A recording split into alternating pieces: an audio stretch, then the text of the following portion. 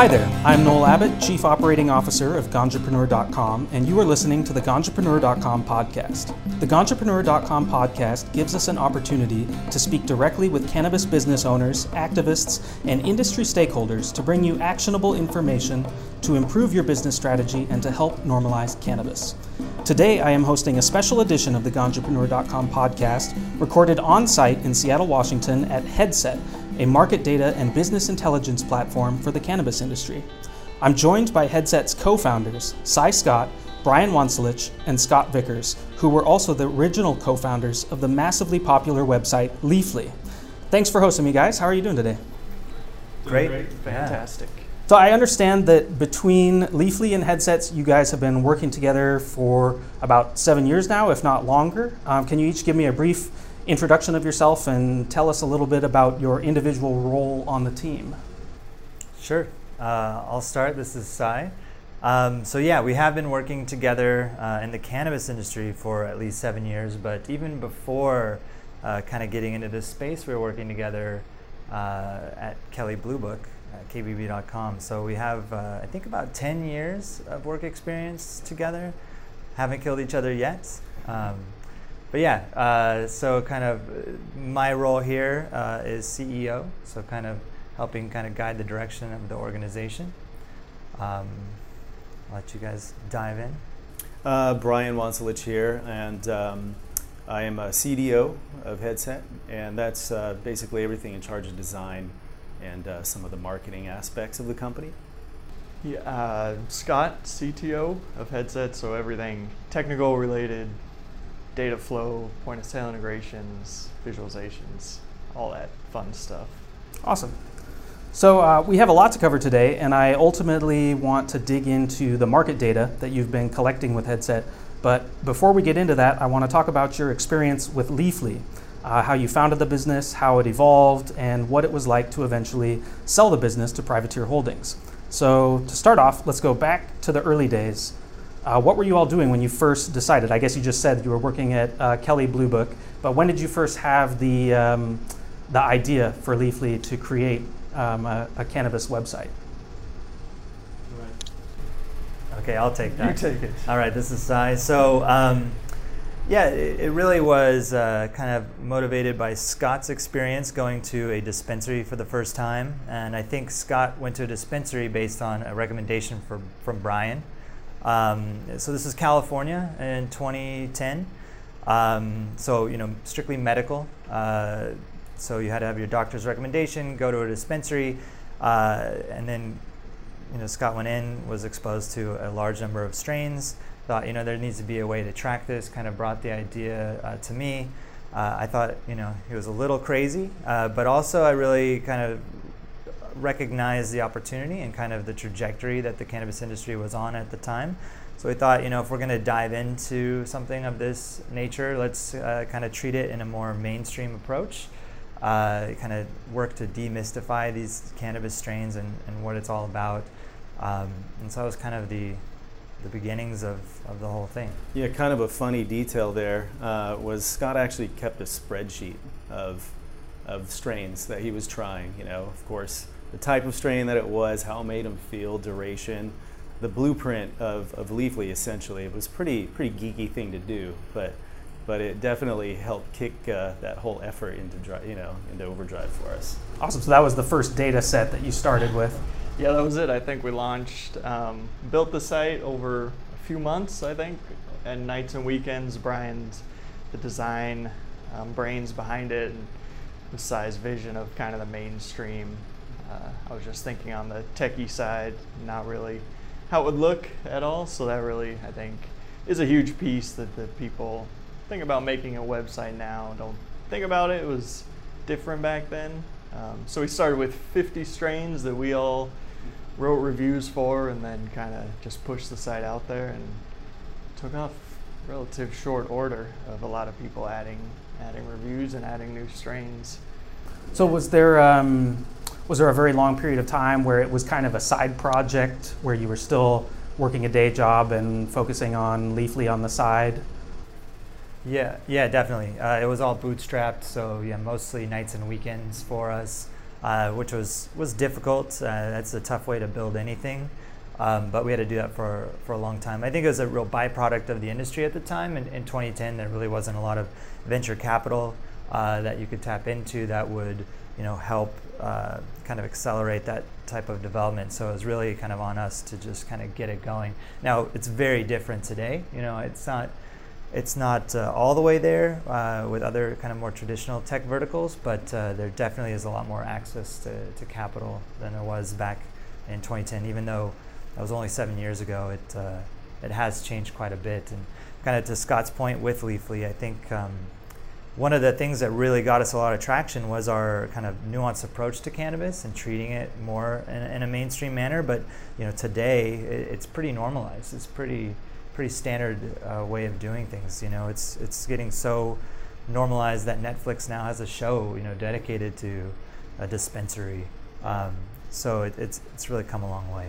Yeah, it's kind of funny that we were really careful about how we wanted to present Leafly and how it looked, because being that we worked in a corporate setting, concerned about people walking by, managers seeing screens. So, we made the strain tile layout because it was pretty innocuous. You wouldn't notice like pictures of ganja everywhere. So we were very sensitive to that. We even, when we started putting pictures on Leafly, which we were kind of against in the beginning, we even had a safe for work mode, so you could switch that on and off, so it would be tiles or pictures, or you turn the pictures off essentially. Yeah, totally. That leads well into another question that I have, which specifically relates to the design. When I was first starting out in the cannabis industry, I was doing small business web development and doing dispensary websites essentially, and most everybody wanted to emulate Leafly, and they would say that specifically, we really like the style of Leafly. That's interesting to hear that it was, originally partially a result of not wanting to have your boss look over your shoulder and see what you're doing, because I've definitely, when I had previous jobs, I was looking at Leafly and I felt comfortable in that safe for work mode. How do you feel that the design and the aesthetic contributed to your growth overall, and then also to the normalization of cannabis as Leafly took off and kind of became that example of a normalized mainstream cannabis identity? I think it was like demystification. I think people can get their heads around that periodic table of elements metaphor that I made out there. It wasn't, it seemed kind of easy to do, logical to do, but I think that's what needed to happen, just so people could kind of understand it really easily and quickly. That was the drive. Plus, just making sure that we presented it in a way that was clean, and Web 2.0 was still kind of new then, so just seemed to make sense. Flat design, just to get geeky about that. It just made sense to make that approach for us. It was a diversion from what you were seeing out there, primarily. Yeah, I think it was a huge advantage on the growth, and kind of, like Brian said, demystified it, kind of normalized. As we were starting it and building it, we were kind of hush-hush about our cannabis use around the office, just because, I don't know, you would be. But more and more, we'd, be smoking weed with other people, and kind of everybody, 20 to 30-year-old tech workers in Irvine, were pretty big cannabis fans, and just kind of realized that it was a bit of an untapped market with sites and apps that kind of appealed to that demographic. And now, of course, the tiles and the colors, it's amazing. You see every random product. They're ubiquitous. I'll see them in crazy. Almost every dispensary that I Right. walk into. They use that icon to represent the strains that they're Yeah, selling. it's all on product packaging, even just the colors. Every website does it now. A lot of clone websites out there, which is great flattery, but sometimes annoying. Totally. Okay, so as you're working on Leafly and you still have a day job, at what point did you make the leap? Did you all quit at the same time? Was it kind of one at a time? Were you fully profitable at that point, or was it something where you saw the potential and just decided to quit what you were doing and focus entirely on that? Yeah, I think we did it all at the same time, and it was only after we got acquired by Privateer. Oh, okay. So we never really truly made a big leap. as far as going out on our own. The company was profitable at the time, of course, because we had very low expenses of not paying anybody. But yeah, so after that happened, which was late 2011, so about a year and a half after the launch of Leafly.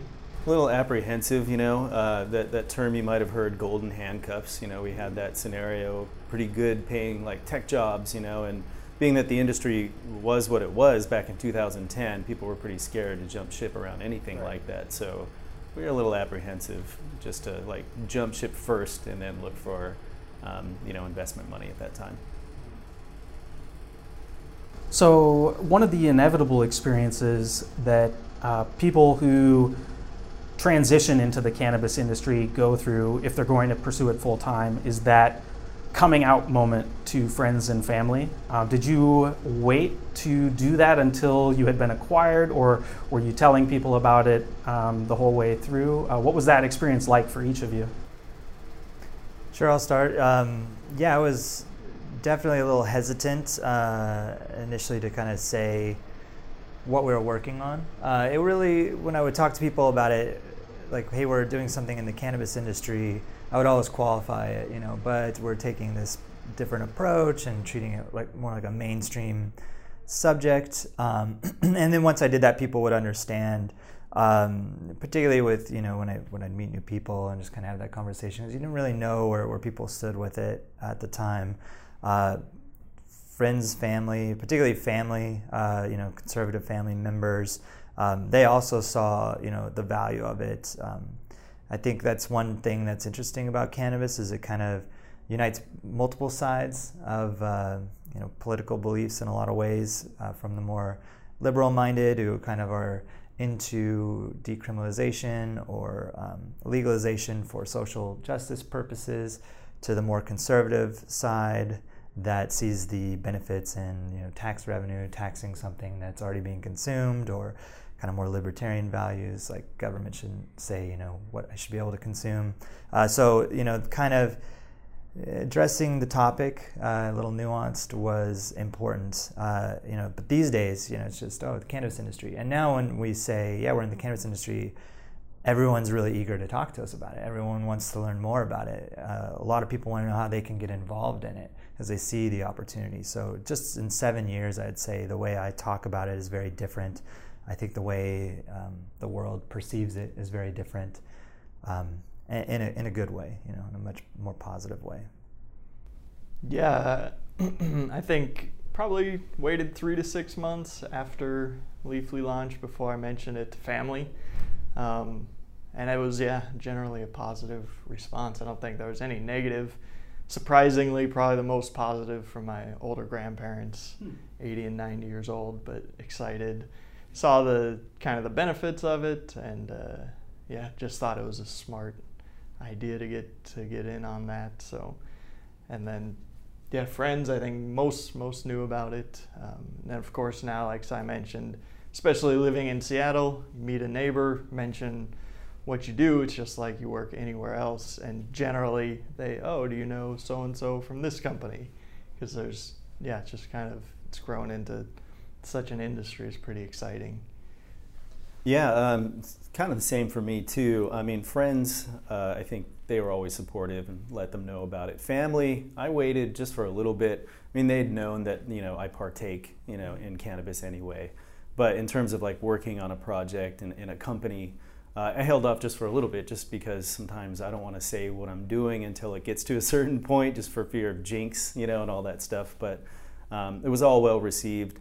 And to Cy and Scott's points earlier about, just when people ask what do you do or what industry you in, and you let them know. It's funny because I think with Leafly, some people think that we know all the strains that are on there, like we're so knowledgeable about every one of those strains, and it's pretty funny. It's like, well, we can reference those, but we don't know everything about it. It kind of feels good to be thought of as sort of an expert, even though I won't totally claim that mantle. It's like probably the founders of Wikipedia trying to be like, experts in every topic.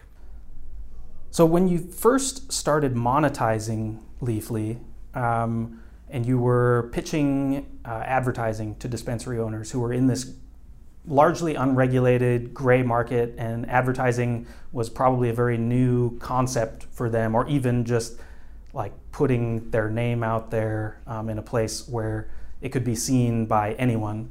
What was their reaction like? Was that a new concept that they were eager to try, or was it something that you really had to push for to convince them that it was worth it? Yeah, I think they were pretty eager. I think at the time they were excited about getting exposure. It's pretty hard to find dispensaries. A little less so today, but back in 2010, you really had to know or get a referral or recommendation from somebody to point you to the right spot. So, they were eager to get some exposure, and kind of our approach with Leafly was to connect their patients via the strain. So as people were researching, maybe find a strain for anxiety or something to help with insomnia, then they would connect to that strain, and then from there they would connect to a dispensary that carries that strain. So a little more than just a map with icons on it, although Leafly has that as well. It was a way to kind of connect the dots for someone that was doing some research to a location that might be able to carry that product. And I think the dispensaries, found value in that, and I think the dispensaries and retailers still find a lot of value in that. Cool. Did you take on most of the sales in the beginning? I guess it was kind of a little of all of us. And that's always the toughest part, right, with a new company, is kind of showing value. While they wanted to get exposure, it's like, how much is that worth to them, and finding out, the pricing that fits, and then, measuring the return for them, making sure that we are driving new customers, new patients to those locations was important. But it was, kind of, I think a little bit of all three of us, visiting shops, calling shops, handling inbound inquiries. While at our day jobs. Yeah, there was that overlap for sure. Not being able to take calls till we were, off the clock was, kind of difficult. It's hard to do sales when you have a finite window of time. Lunch hour. Yeah, exactly. A lot of quick trips to dispensaries. Right. Was it something where the dispensaries were already using it, or was Leafly new to a lot of the companies that you were talking to? I think it kind of varied. We were in Orange County, a lot of dispensaries were down there, but we'd walk in and they wouldn't have necessarily heard of us. But then I think our first trip to Denver, we were there for some KushCon or something like that, and then spent days canvassing the area, just walking into dispensaries. And I think one we walked into and she said, "Oh, I was just on your website because I Googled strawberry cough or something," and she was looking up strain information, so it was a pleasant surprise to then have us walk in the door. So that was cool as you start seeing it out there. And I think a dispensary in Costa Mesa, when Brian went in, she pulled out a folder and just had all of our strain pages printed out, and she would just leaf through that to kind of guide people in their decisions. So yeah, that's right. And she was a former RN, like nurse, so cool. To her that was valuable for her seriously medical patients at that time. That's a good memory right there. Cool. So the next thing I want to talk about is developing the company culture. When you're transitioning from a small team, obviously the three of you knew each other very well, and you're working together without even paying yourself for a long time. How do you transition from that really tight-knit team to building out a larger organization and keeping the personality the same as you go?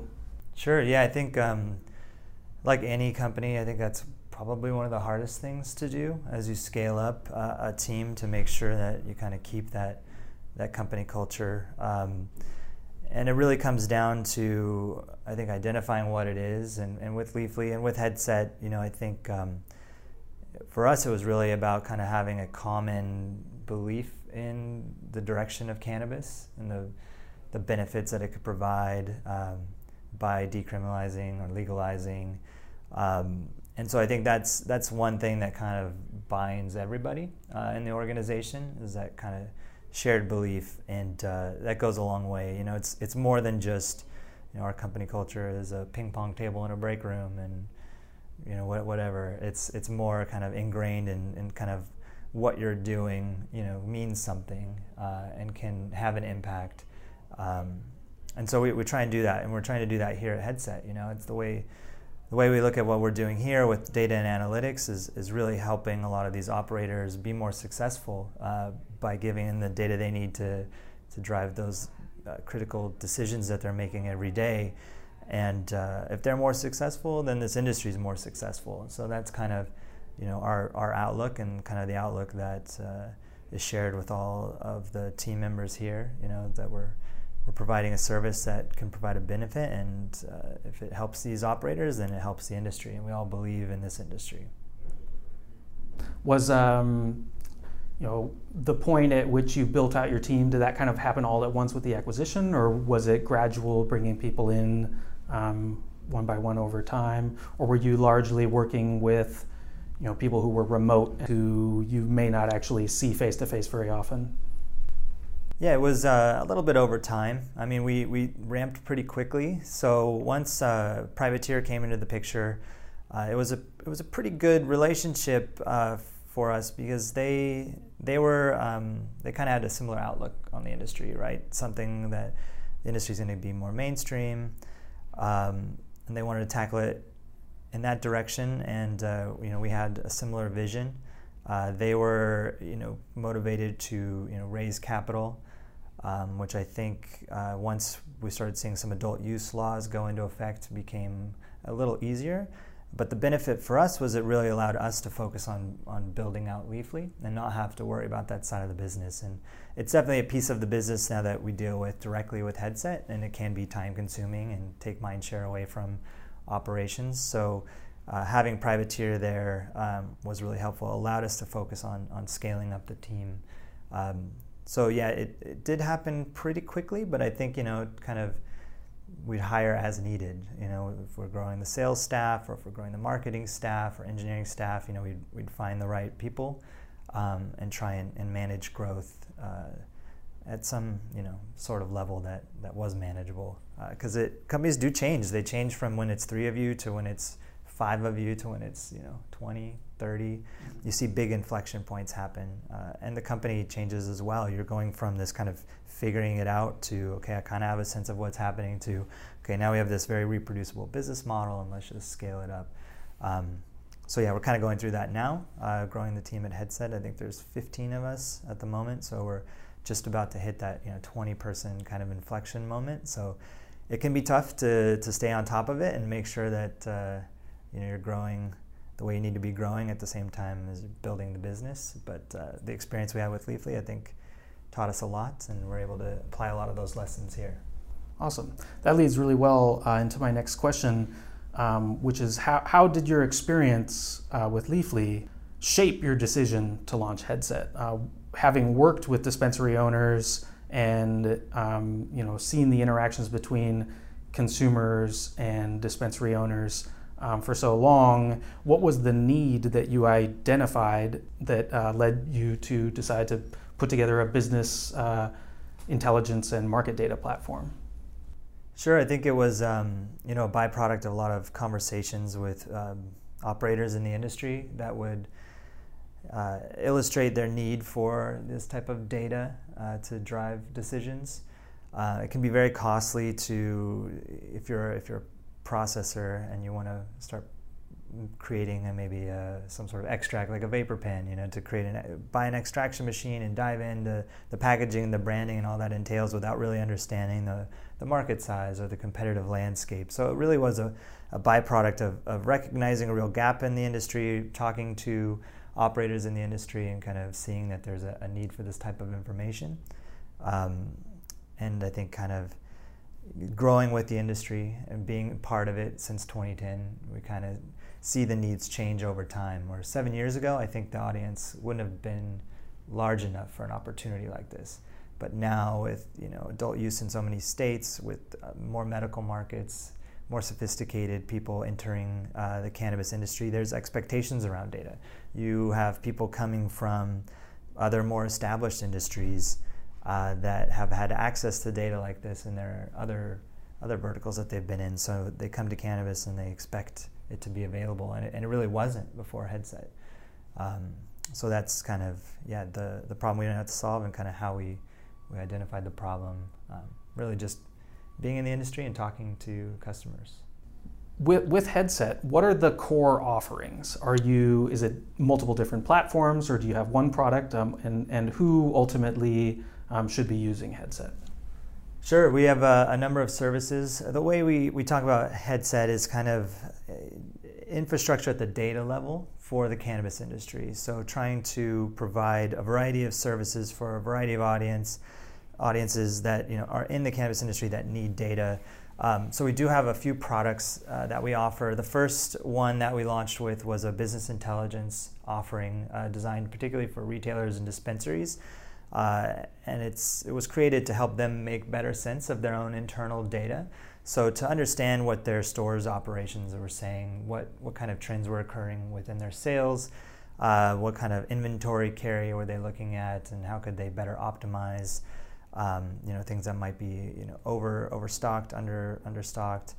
What did their sales staff, their bud tenders, how was their performance? How did their performance measure up against store averages? So we made it really easy for them to kind of understand the nuances of their business and in turn be more successful. The second product we launched was our market data platform. So that's looking at kind of transactions in aggregate, so all these product sales that are happening, and helping operators better understand the competitive landscape, really identifying opportunities. So kind of back to my previous topic was about deciding, should we pursue a new segment of the industry of products to produce, and what kind of opportunity is there, how much potential money can we make, what kind of competitors are there, and so on, and really helping them understand kind of their brand positioning as well, where they rank in the market. And then our third product that we offer is a retailer direct data sharing platform. So sort of leveraging some of the connections we've created to be able to give a vendor visibility into a retailer's store sales and inventory for their products. So they can use that kind of information to create a real collaborative relationship with the retailer. They use it to better forecast demand, to better understand production runs, to better optimize supply chain. But essentially, the kind of common thread across all three products is it all has to do with data and analytics and utilizing data to drive decisions. And is it presented in a way where, if somebody has never done data analysis, never potentially even looked at website analytics or anything like that before, is it presented so that someone without any knowledge or experience analyzing data will be able to easily understand what they're looking at and still make these decisions? Sure. Yeah, we try and make it as simple as possible to get the insights. So it's very intuitive, visual dashboards throughout most of our services, so they can quickly find the kind of information they need. We also have the ability for them to create custom dashboards. So it's pretty easy, kind of drag and drop interface, so they can kind of build out their own reports if they have certain specific needs that they'd like to see. But yeah, that's a big key component of everything we're doing, is trying to just kind of get the information that they need to know front and center. So whether that's market insights that are packaged up in an easy to use UI, or alerts for Headset Bridge where we can tell them, hey, you're running low at a particular retailer. It's probably time to do a reorder with that group. We just try to make it as simple as possible for them. Yeah, we kind of have a hook out there. It's just like it's like your business's own personal data analyst. So, where does the data ultimately come from, and how do you go about getting the data? If you're spanning multiple state markets, I'd imagine you have to create partnerships in each market that you go into, and then how do you combine it all to be presented in a digestible format? Sure. Most of our data is from our point of sale connections that we have. So we support a variety of point of sales in the industry. There's a number of them. So we try and support as many as possible. We also, in some limited capacity, leverage traceability data, kind of government published data as well. But most of our insights come from the transaction at the point of sale level. And so, a big piece of what we do, the market data, is looking at that in aggregate and kind of mapping all these transactions down to a single canonical product in our product catalog. And that's really necessary because there are no UPC barcodes on products in this industry. So everyone's kind of entering products a little bit differently into their point of sale system. So we have to be able to map and classify those products to individual products in our system, so we can kind of aggregate at the product level, and then from there we can roll that up into brand or segment category information from there. So to do that, we leverage a lot of technology, a lot of classification, but it's a huge undertaking. I think when we started Headset, we did not realize how many SKUs there would be. We kind of had a sense, but I think we're off by at least one order of magnitude on the number of products that are out there. It's pretty striking, and it just continues to grow. More and more brands are being introduced every day. More and more products are being introduced, and we have to track all of it. So it's definitely a big undertaking, but I think we're doing a pretty good job. Cool. So as the Headset community grows, as your user base grows, you're essentially expanding your market awareness as well, because you have, for every retailer that starts using your platform, you have another portal that you're viewing into the commerce of the industry. And I'd imagine you'd be able to come up with some very interesting top-level insights as well. As you've put together this data with Headset, what are some of the most interesting revelations that you've seen related to cannabis consumption and retailing, and how the market plays out? Yeah, there's a number of interesting insights. I think at the highest level, kind of the breakdown of categories, it's pretty impressive to see the volume of flower sales, I think, compared to other categories in the industry, so versus edibles or concentrates. Although that's declined quite a bit, I mean, it's still well over 50% of the market at the moment.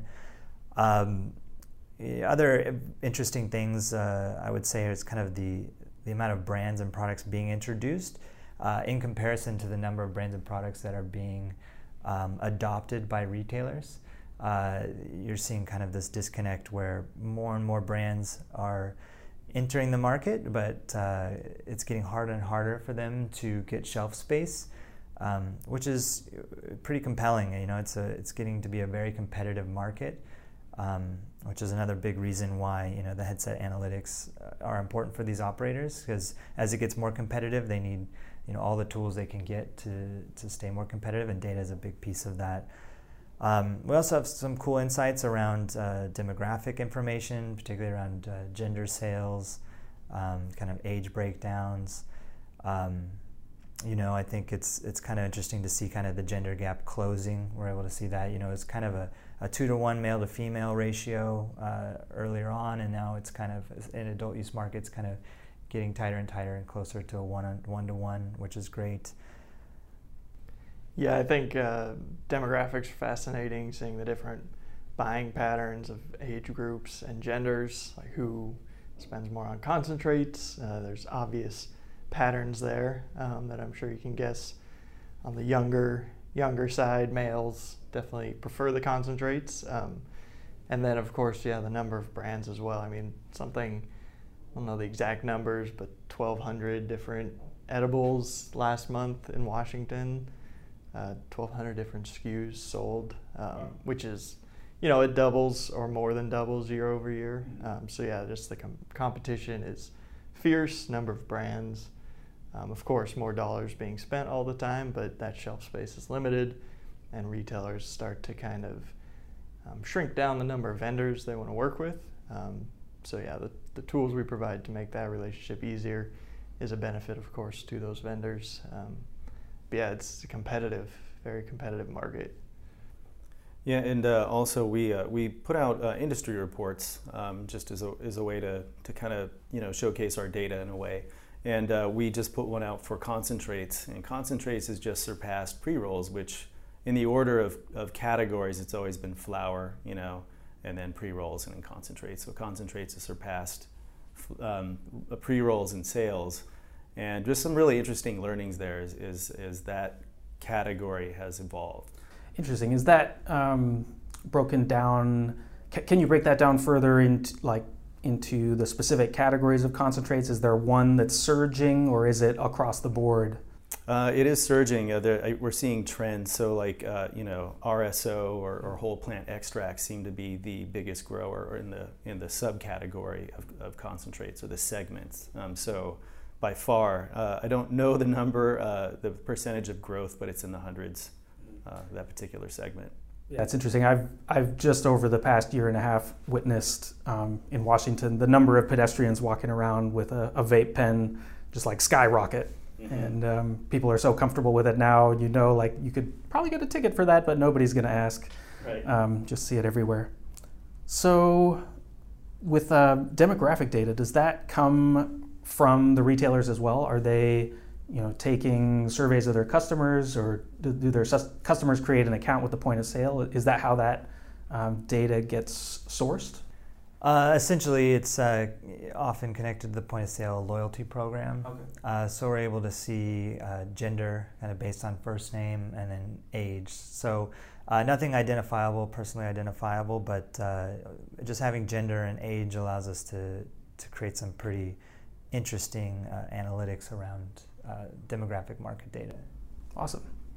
Well, we're running out of time, but I also just wanted to ask each of you, having gone through this experience that I think so many entrepreneurs in cannabis visualize, especially people in the tech side of the cannabis industry, of growing a massively successful company and then selling it to an investor and then starting anew. What advice would you offer to someone who's in that position where they may still be at their day job with someone looking over their shoulder and they're pursuing their goals on their lunch break?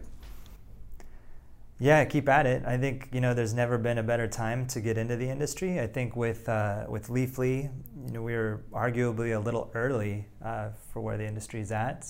It took some time to kind of get to where we wanted to be, but yeah, you just got to keep at it. And I think that now with more and more access to capital, I think it's easier than ever to kind of get something started, really prove some value, and potentially raise some money to kind of help continue to validate that idea. So yeah, keep going.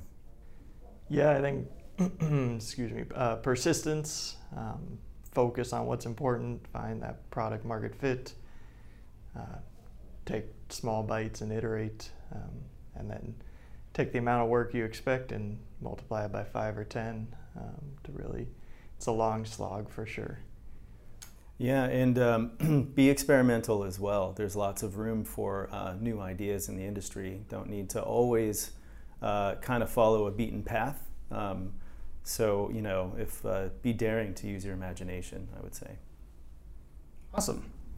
Well, that's all the time we have for today. I want to thank you for the opportunity to come down here and record the show, and for sharing your insights about the experience growing Leafly and what it's like being a tech entrepreneur in the cannabis space, and your transition into Headset and the data and the business intelligence that you're digging into. I'm sure there's a lot more wisdom to be gained from all that data, so maybe we should do this again sometime. Thanks for having me. Thanks, Noel. Yeah, thanks, Noel. Appreciate it. This has been a special edition of the Ganjapreneur.com podcast. You can find more episodes as well as transcripts of the Ganjapreneur podcast in the podcast section of Ganjapreneur.com and in the Apple iTunes Store, on Stitcher, SoundCloud, or wherever you download podcasts. On the Ganjapreneur.com website, you'll find the latest cannabis news and cannabis jobs updated daily. You can also download the Ganjapreneur app in iTunes and Google Play. I have been your host, Noel Abbott.